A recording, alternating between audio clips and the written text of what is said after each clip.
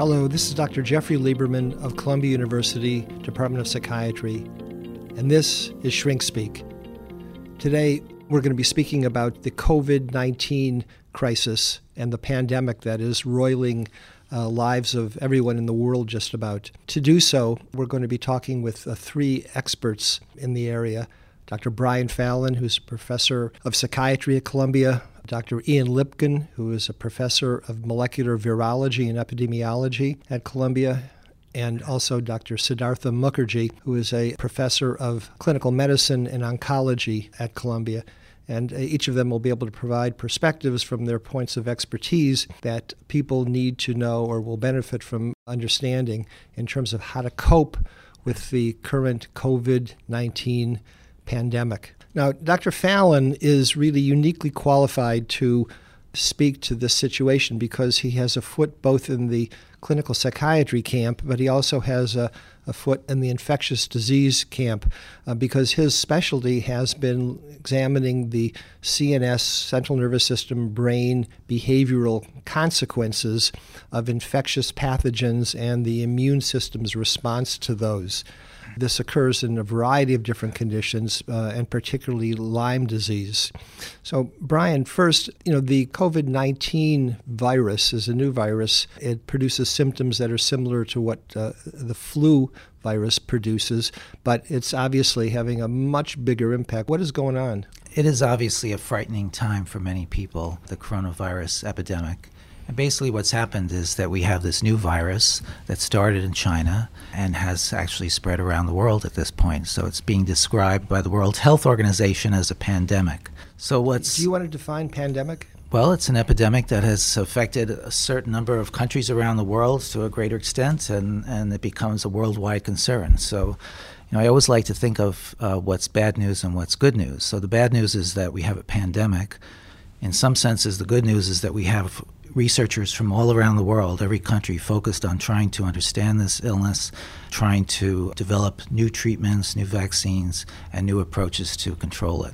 So it's everybody's problem. Exactly. We're in it together. Exactly. So that is good news that they're doing that. I think one thing that's really terrifying to people in the community, of course, is their concern that they might get this infection. And also to see what the public health authorities are telling them, that they need to be very careful, contain themselves. If you've been infected, you need to quarantine yourself. And so that is all quite frightening. Some people are told to stay home from work. Children sometimes are being told that they can't go to school. So it creates tremendous stress for the families and for everybody. It also creates financial stress for people if they have to stay home and take care of their children and they can't go to work. So it's a very problematic time in our country at this point and around the world. One thing I do want to emphasize is that the primary goal of all of these containment measures is really to slow down the rate of acquiring infection so that the healthcare system itself is not overburdened by too many critically ill patients in a short period of time.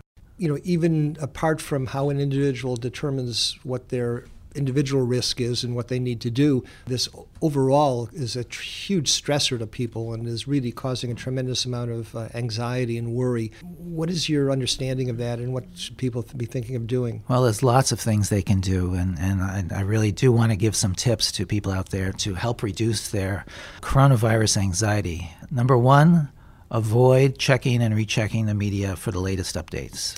We all do that, but you have to stop doing that. And you have to really be careful about that, because if you check every hour, you're going to get increasingly anxious. We actually did a study, because I work on illness anxiety with my other hats.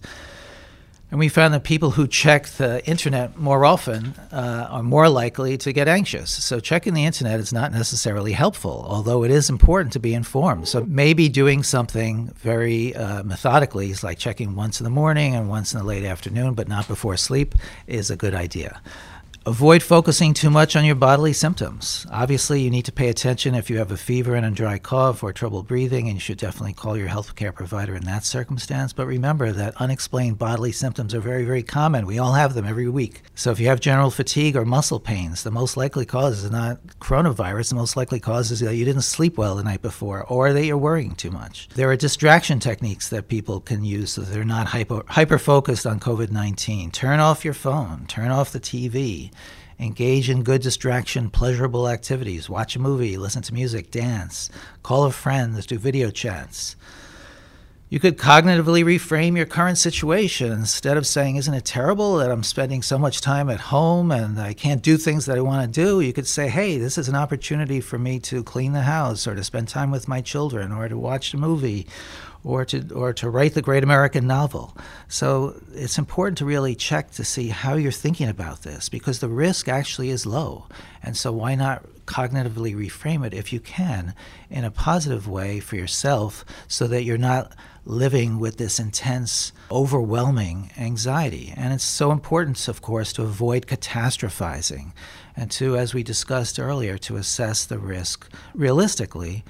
And also to take comfort, as I said earlier on, that this is a global problem and that top medical scientists internationally are focused on developing new treatments. And there are new treatments already being given to patients who have been affected. So you mean have faith in the system? I do, actually. And I heard recently from an international group of scientists that there are like 200 clinical trials already underway. That's quite impressive. And there's a lot of work right now being done to fast-track the development of vaccines as well. So there's a lot going on that I think really is going to help.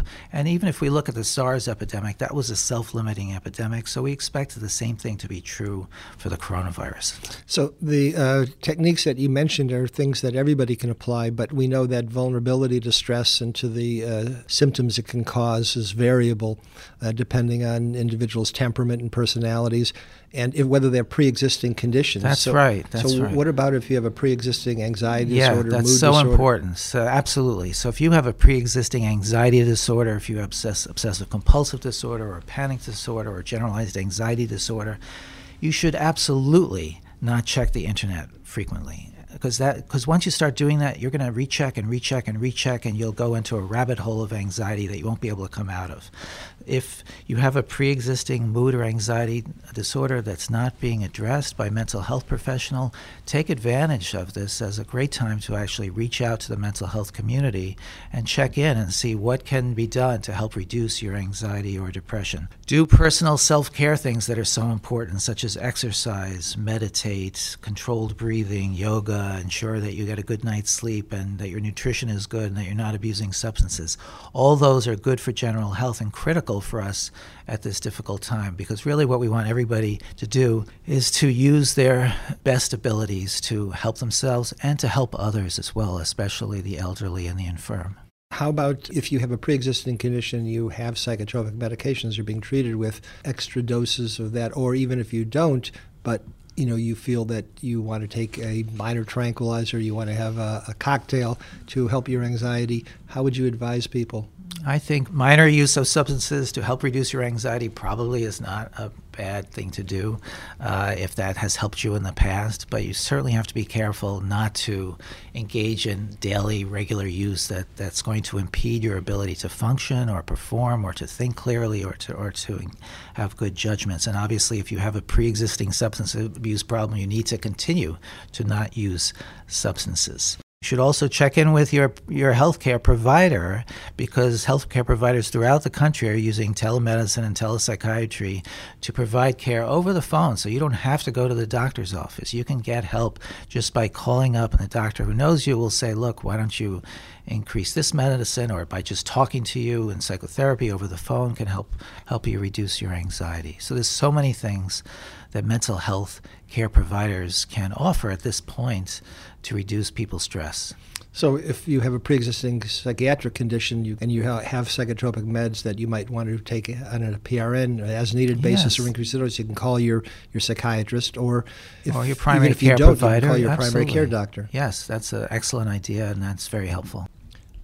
So, God forbid we have another one of these once we get past it, but it sounds like there's also things that can be done before pandemic strike that can enable societies, countries, people to prepare for it. Efforts to try and enhance individual resistance or organizational or institutional resilience are common principles that are advocated, which obviously we haven't been too good at adopting, indicated by the response of the country to the pandemic now.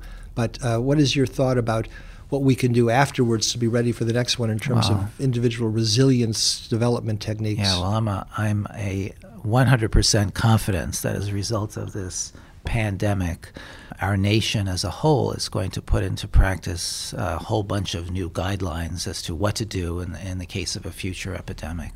I mean, one of the sad things about this current situation is that diagnostic testing is still not readily available for people, even though it's being fast-tracked and it should be coming out increasingly over the next week or two. But still, that's slow compared to other countries. So that's been a problem. Everybody now has learned a lot about the tremendous benefits of rapid containment if there is another virus epidemic such as the present one. We now know about social distancing, and we know about hand washing. Even though we knew about it before, we know about it even more strongly at this point. So all those are good things. So resilience basically indicates the ability to withstand some adversity, in this case a pandemic, but to be able to cope with it and to bounce back. And those are things that both individual people as well as institutions and governments should be taking guidance or steps to try and develop in anticipation of future disasters. And if they never come, well, so much the better. Exactly. It's very important that we be prepared. Thank you very much, Dr. Fallon. It's a pleasure talking to you for this useful information for everybody. Thank you for listening. This is Dr. Jeffrey Lieberman, Department of Psychiatry, Columbia University, and this is Shrink Speak.